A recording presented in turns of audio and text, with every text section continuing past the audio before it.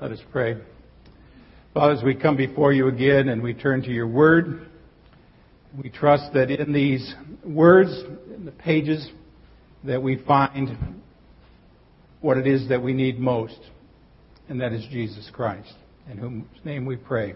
Amen. Maybe some of you are familiar with this series of jokes that went around a few years ago. It was called, "How many people does it take to change a light bulb?" And one of them I always remember was, "How many Lutherans does it take to change a light bulb?" The answer is, change!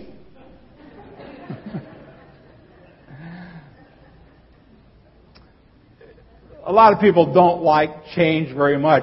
You remember back a few years ago when Coke decided to come out with New Coke? Didn't last very long.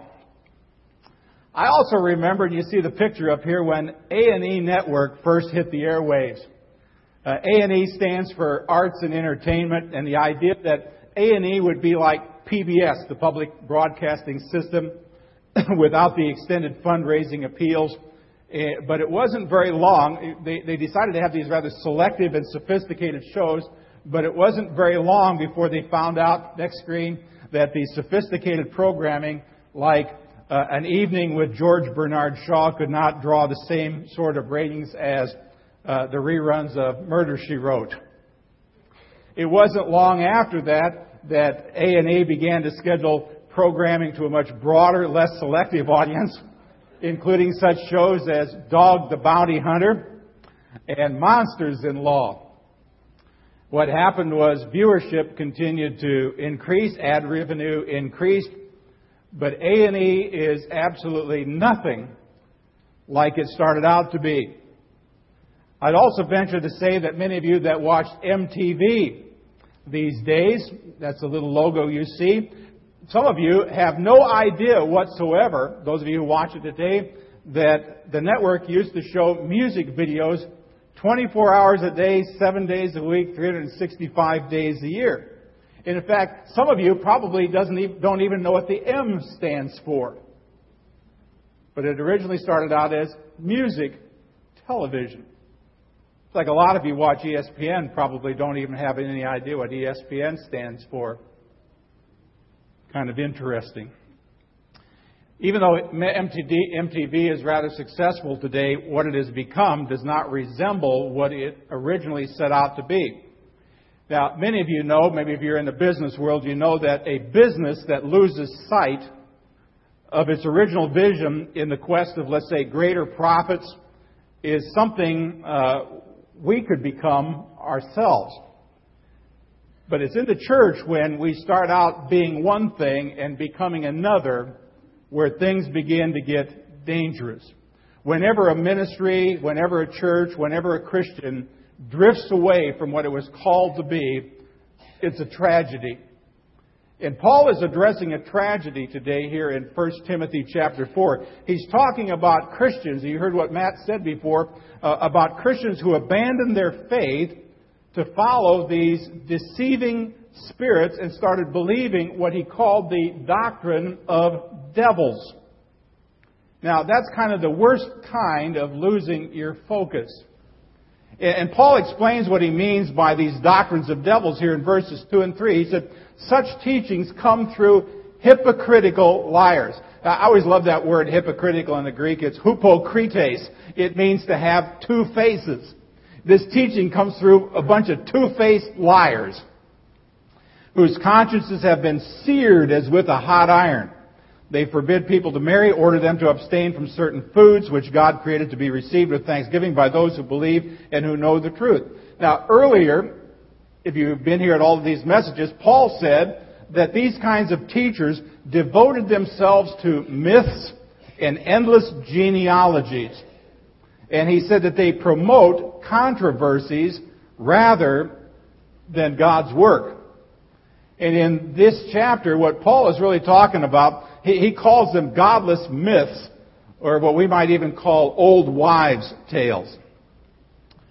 Back when I was teaching doctrine classes at Lutheran High School in the Chicagoland area, I had the students read a book called Mere Christianity written by C.S. Lewis. And C.S. Lewis warned about something in that book. He warned about something called Christianity and ... Christianity and. It was the tendency to package Christianity together with other movements or other ideas or other philosophies. For example, Christianity and conservative politics. Christianity and socialism. Or Christianity and Marxism, believe it or not. Or Christianity and positive thinking. Now, this didn't just start in the 1980s, 90s, or the 2000s. This has been going on since the early days of the church. This is why we have so many creeds written. The Apostles' Creed, Nicene Creed, Athanasian Creed. Because people were taking Christianity and something else. From the beginning of time, people have tried to hijack the gospel of Jesus Christ and blend it with all kinds of nonsense. For example, in the early church, it was Christianity and you must be circumcised to belong to the church. Or it was Christianity and you have to follow this particular diet. Or Christianity and you need to possess a certain amount of knowledge. That was Gnosticism in the New Testament. Now, these distortions of the truth watered down the gospel and prevented people from trusting in Christ alone for their salvation. The Bible teaches us, though, that there is really only one way to be saved. And that's in 1 Timothy chapter 2, verses 5 and 6. We looked at this a couple of weeks ago. There is one God and mediator between God and man, the man, Christ Jesus, who gave himself up as a ransom for all men. Now, what I want to stress this morning is this. Any doctrine, any theology, any religious teaching that messes with that truth, the truth that salvation comes through faith in Christ alone, is an aberration of the gospel. And in Paul's word, anything that mitigates against that is a doctrine of devils. Now, I was reading a blog this last week in which a pastor was talking about what it takes to have a saving faith. Now, when I got to that point, what does it take to have a saving faith? I thought, I'm talking about that tomorrow. I felt like sending him back that Bible passage. But this is a fellow Missouri sinner like me and you. And I was going to read his whole blog, and what he said was that you must believe this doctrinal distinction over this doctrinal distinction. You need to have this theological view and not that theological view. And if you don't believe what we believe, then you can't possibly have genuine saving faith. Now I got to tell you, as I was reading about it, I really agreed. I fully agreed with all the doctrines that he was talking about. But he came dangerously close, I thought, to saying that when it comes down to it, we're not really saved by faith in Christ Jesus. We're saved by Christ and a certain kind of knowledge. Now, I got to thinking, since I'm planning now for a week again in Angola prison. And I was writing some letters the other day, answering some mail to some of the guys down there. And I got to thinking about these guys. Many of the 5,400 men down there don't have much of an education past maybe 8th or 9th grade. There are a great number of them that I've had in classes over the years that cannot read or write. I don't know very many of those guys down there that could pass an introductory level Christology course. But I know an awful lot of guys who have a faith in Jesus. And that faith in Jesus is deep and strong and solid and secure. It is their faith in Jesus Christ that saves them, not their ability to pass some sort of a Christology exam. And I think the same thing works for you and me. We are saved how? By Christ alone. We are not saved by your politics. I read enough of that garbage lately, it's like, as if to say Republicans are Christians and Democrats are not. I don't know whoever came up with that nonsense. It has nothing to do with your church membership. Just because you got your name on a list somewhere doesn't mean diddly. It has nothing to do with your self-discipline that you haven't done A, B, C, D. It is not your vast and impressive knowledge or your accumulation of degrees or whatever. It is what? Your faith in Christ and Christ alone. Now, Paul went so far as to say that if anyone preaches anything other than that, anything other than the gospel, this way of salvation, he said, if anybody's doing this, let that person be eternally condemned. Let him be, he says in the book of Galatians in the Greek, let him be anathema. I mean, he is to be set outside the church. And for this reason, Paul is encouraging Timothy, and I hope that you understand he's also encouraging you and me. Teach these things, he said, that I'm telling you about in this letter. The eternal souls of men and women depend on your faithfulness to the gospel message. Don't confuse them. All they need to know is there is one God, one mediator between God and men, the man Christ Jesus, who gave himself as a ransom for all men. It is strictly by grace through faith that you are saved. It is not and something else. That's why Paul goes on in verse 7. He says, have nothing to do with these godless myths and old wives' tales. Rather, train yourself to be godly. I like that phrase. Train yourself to be godly. You know, just like an athlete trains to compete in a sporting event, a believer needs to train himself or herself to live a godly life. And so you get there by practicing. What is that old joke? The guy comes up to somebody on the street corner in New York and says, how do you get to Carnegie Hall? And the guy says, practice, practice, practice. Well, how do you become a disciple? How can you learn to disciple other people? It's called practice, practice, practice. Pastor, I can't pray at the beginning of the meeting. You can learn to pray. How do you learn to pray? You learn to pray by praying. You learn to study the Bible by what? By studying the Bible. You learn to serve by serving. You learn to worship by worshiping. And living the Christian life is like on-the-job training. You train yourself for godliness.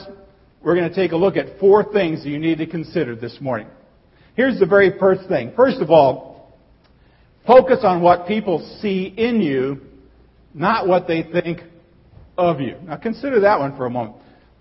Focus on what people can see in you, in your heart, in your life, not what they think about you or of you. Now, Paul puts it this way in verse 12. He said, don't let anyone look down on you because you are young, but set an example for the believers in speech and love, in life and love and faith and in purity. He said, set an example. Let people see what's really in your heart. Albert Schweitzer said, example is not the main thing in influencing others. It is the only thing. See, in everything a leader does, or I would put it this way, in everything a disciple of Jesus Christ does, he or she really ought to be thinking a couple of things. Number one is, what kind of example am I setting for other people? What kind of message am I sending to those who are watching me? Now, Paul says this should be in what you say, in what you do, how you treat other people, how you relate to God, what kind of attitude do you have towards sin and holiness, in your speech, in your life, in your love, your faith, and purity. Now, some of you are pretty much into what we would call social media these days. You know, one way social media has changed communication is that in the past years, when you express an opinion, only a handful of people might actually hear your opinion. But today, thanks to things like Facebook and Twitter, you can express an opinion, and who knows, 200, 300, 400, 500 people or more can read it. So everyone involved in social media, whether it's texting or group texting or Facebooking or anything else like that, needs to give some serious thought about what kind of example that they're setting. We need to think about not only what we do on Facebook or Twitter, but what kind of impression do we make in everything we do. I mentioned last week, a lot of people expect the church to raise their children for them. We're going to send them to Sunday school so you can teach them all about Jesus. We're going to send them to confirmation so you can teach them all about Luther's small catechism. We're going to send them to youth groups so, Katie can teach them more about Jesus. But that's only 1 hour or 2 hours or maybe 3 hours at best. The question is, what are you doing at home? Moms and dads, grandmas and grandpas, the rest of the church, to model that same behavior. How does it work if somebody in church or Sunday school or Bible class talks about thou shalt not commit adultery, sex outside the marriage relationship, and they see you practicing it? It unravels 1 hour of teaching. It says, be an example in speech, life, love, faith, purity. We're called to be examples. We are not called to be critics. We are not called to be pundits. We are not called to be outside observers. But like Albert Schweitzer also said, example, or my life is an argument. I like that. My life is an argument. I stand for what I believe in. When I was teaching high school, our principal, at the end of every week on Friday, he'd have a message. And he said something to me that always struck me as kind of trite, but as I've grown older, I've come to appreciate it. He said, always take the hard right against the easy wrong. It's easy to live in this world today. You'll fit in, you'll be like everybody else. What's hard is taking that hard right against stuff that is just so easy. Paul said to Timothy in verse 13, don't let anyone look down on you because you're young. Now, we really don't know how young Timothy was. Some people say he may have been a teenager in his 20s, maybe early 30s. But he was faced with the responsibility of pastoring this really big church that had all kinds of problems, probably with a whole bunch of people who were older than he was. And from other things, Paul said, maybe Pastor Timothy, if you will, was not nearly as assertive or as forthright or bold as he needed to be. See, for Timothy, age seemed to be an obstacle. That's why Paul said, don't let anybody look down on you because you're young. Now, if Paul were going to talk to each of you individually today, from Heidi back to Vicky, what would he say? Don't let anyone look down on you because, how would he finish that sentence to you? Don't let anyone look down on you because, what? You're too young? You're too old? You don't have enough education? You don't have enough experience? You don't have enough money? You had a kind of a shady past? What is the thing, what is that one thing that stands between you and the disciple that God calls you to be? And Paul would tell you, friends, forget about whatever it is and focus on being the example that God desires you to be. Let your life be an argument. Here's the second thing. Focus on the presence of the Word of God in your life.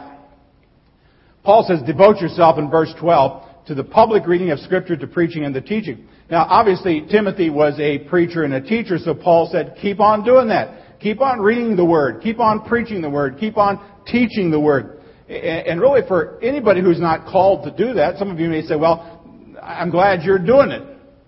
Well, okay, I'm called to do it, but that doesn't let you off the hook. For those of you who are not called to preach or teach the Word, your focus still should be on what? Reading the Word of God, listening to the Word of God as it's being taught and proclaimed. Now, I find it interesting. Paul said, devote yourself to the public reading of Scripture. Now, we ought to be all reading our Bibles, that's for sure. Something I do every day. I have a system I've gone through for years. Just read the Bible. Keep on reading the Bible. We ought to all be doing that. But we also ought to be publicly reading the Scriptures. which is exactly what we do. Why do we have somebody like Matt come forward today and read a whole chapter of the Bible? You know, if you come to all of these 6 messages, you will have had the entire book of 1 Timothy read aloud to you. And when we get finished with that, we're going to start a new message series called Urgent. And we are going to base it on 4 other letters in the Bible, and we're going to read every last word in those books too. Now don't get excited because they're like 2 John, 3 John, like that. They're about 1 page. But why is that important? It's because there's power in hearing the words read aloud.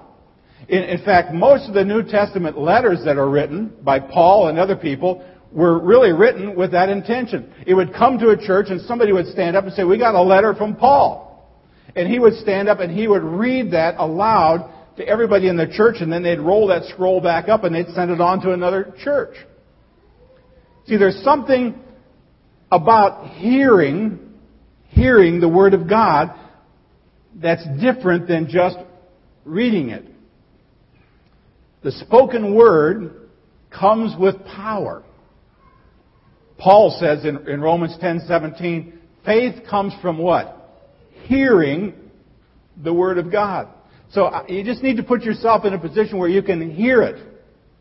I'd also encourage, this is going to sound like a strange thing, I'd also encourage you to listen to a good Bible teacher. And I'm not talking about, just coming to your church and hoping your pastor preaches from the Bible. I think you sometimes need to expose yourself to other people who are good Bible teachers. Preferably somebody who focuses primarily on teaching the Word of God, verse by verse or chapter by chapter or whatever. I'll tell you, one of my favorites, and I listen to this guy all the time, he's a Scottish preacher by the name of Alistair Begg. I love it. This guy is in the Word. And I need to hear the Word also preached and read and taught to me as well. 2 Timothy 3:16, if you go a book ahead, you're going to find Paul saying to Timothy, all Scripture is God-breathed, useful for teaching, rebuking, correcting, training in righteousness, so that the servant of God may be thoroughly equipped for every good work. To anybody who has ever said, well, I don't know the answer. I'm afraid that I couldn't tell if people asked me. Well, there's your marching orders. It's all there. Read it. You got it. Everything you need in life is found right here in the Bible. In fact, I would go so far as to say there's enough wisdom just in the book of Proverbs to get you through most of life. Again, when I was a high school teacher, I had a box on my desk and it had a question mark on it, and I told the kids they could put any question they wanted to in that box during the course of the week. At the end of the week, we would pull it out, and we would see whether or not the Bible had anything to say about it. Now, I had to warn them. Don't put in there what is the square root of 17. Nothing dopey like that. And every week we would do that. We'd pull out a question, and the questions they had about life. And then we would talk about whether the Word has... And I don't remember the Bible ever failing. I encourage you to be a student of the Word. Here's the third thing. Focus on using the gifts that God's given you. Verse 14, do not neglect your gift, which was given you through prophecy when the body of elders laid their hands on you. Now, what was Timothy's gift? The answer is, I don't know. Paul doesn't really talk about it, but no doubt it had something to do with his calling, had something to do with the fulfillment of his responsibilities. Now, this little Greek phrase, do not neglect, can also be translated as stop neglecting.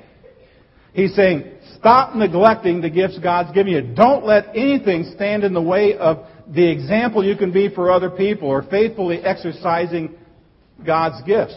That means don't worry about what other people think. Do what God has gifted you to do.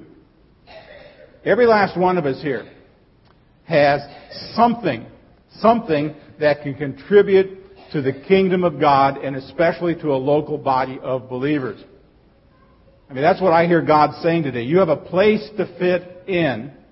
If you know what it is, you got to find a way to use it. If you don't know where to fit in, you need to make a point of figuring out what that gift may be. And if you want just a list to start with, I'll tell you something you can read this week. Grab your Bibles and read Romans chapter 12. When you're done with Romans chapter 12, read 1 Corinthians chapter 12. It's pretty easy to remember. Chapter 12, 1 Corinthians, Romans. And there it describes the various gifts that God gives His people. And one thing all gifts have in common is that all the gifts benefit other people. And if you're currently not involved in some ministry of some kind to some other people in some way, I'd say figure out what it is and do it. Here's the fourth thing I would say today. Focus on staying focused. Focus on staying focused. Verses 15 and 16. Be diligent in these matters. Give yourself wholly to them so that everyone may see your progress. Watch your life and doctrine closely. Persevere in them, because if you do, you will save both yourself and your hearers. Now, I said before, you learn to pray by doing what? Praying. You learn to serve by what? Serving. You learn to worship by worshiping. You need to remember these things, which are so very important in the early days of your Christian life. And what you learned in the early days of your Christian life are always going to be important. I was watching, the Rangers play yesterday afternoon. I was going back and forth. I watched the Little League World Series for a while. And, being a baseball player myself up from high school through college, one thing I know about baseball is you never get to the point where you don't need to stretch things before a game. You never reach the point where you don't have to have some sort of a warm-up. You don't really ever reach the point where you don't take batting practice. You don't ever get to the point where you don't warm up on an honest-to-goodness mound. There are certain fundamentals of preparation that never, ever end for a player. And I'd say in the same way, Christians never get to the point where the basics of the Christian life are unnecessary. I mean, don't ever allow yourself, to say in the back of your mind, well, I've done this long enough. I've done this long enough. No. Reading the Bible, praying, worship, service, these are the basics that never, ever go away. We'll never get to the point where we no longer need to forgive people. We never get to the point where we no longer have to love our enemies. We're never going to get to the point where we stop serving with humility or giving sacrificially or walking obediently. But still, isn't it? It's still easy for us to lose focus, isn't it? Maybe you still remember what I said about C.S. Lewis and that Christianity and. Some preachers and some churches lose sight of the Word of God and start preaching politics. Some preachers, some churches lose sight of their call to serve other people and instead only take care of themselves and practice kind of a me-centered religion. Some preachers, some churches lose sight of the command that they're to be an example, and instead they just kind of hunker down in their little holy huddles every Sunday and point their fingers at everybody else. That's why we need to stay focused on staying focused on what really matters. Paul says, watch your life and doctrine closely. It all comes back to being a follower of Jesus. Keeping Him at the center of our faith. That's where our focus needs to be. See, the Christian life, a disciple, is really on-the-job training. And the training never, ever ends. Some people, for example, think that confirmation equals graduation. No, confirmation is only the beginning. Some people think that when somebody says, I now pronounce you man and wife, husband and wife, that all your troubles are going to disappear. No, now the job begins. Same way with the Christian life. Just like an athlete goes to the gym, goes through the same reps to train himself for competition, we go into the world and we practice all those things that God has called us to do in order to prepare ourselves to do more of what He's called us to do. But I'd say, friends, if you came here today and for some reason you didn't realize it before, maybe you should realize it now. You are in training. You might not be a perfect example in all areas, but you're in training to become a godly example. You might not yet have conquered the deepest theological truths of Scripture, but you're in training right now to become a person who knows and loves and lives the Word. You might not be making full use of all of your gifts that God has given you, but right now you're in training to grow and build and nurture those gifts so that you can serve in Jesus' name.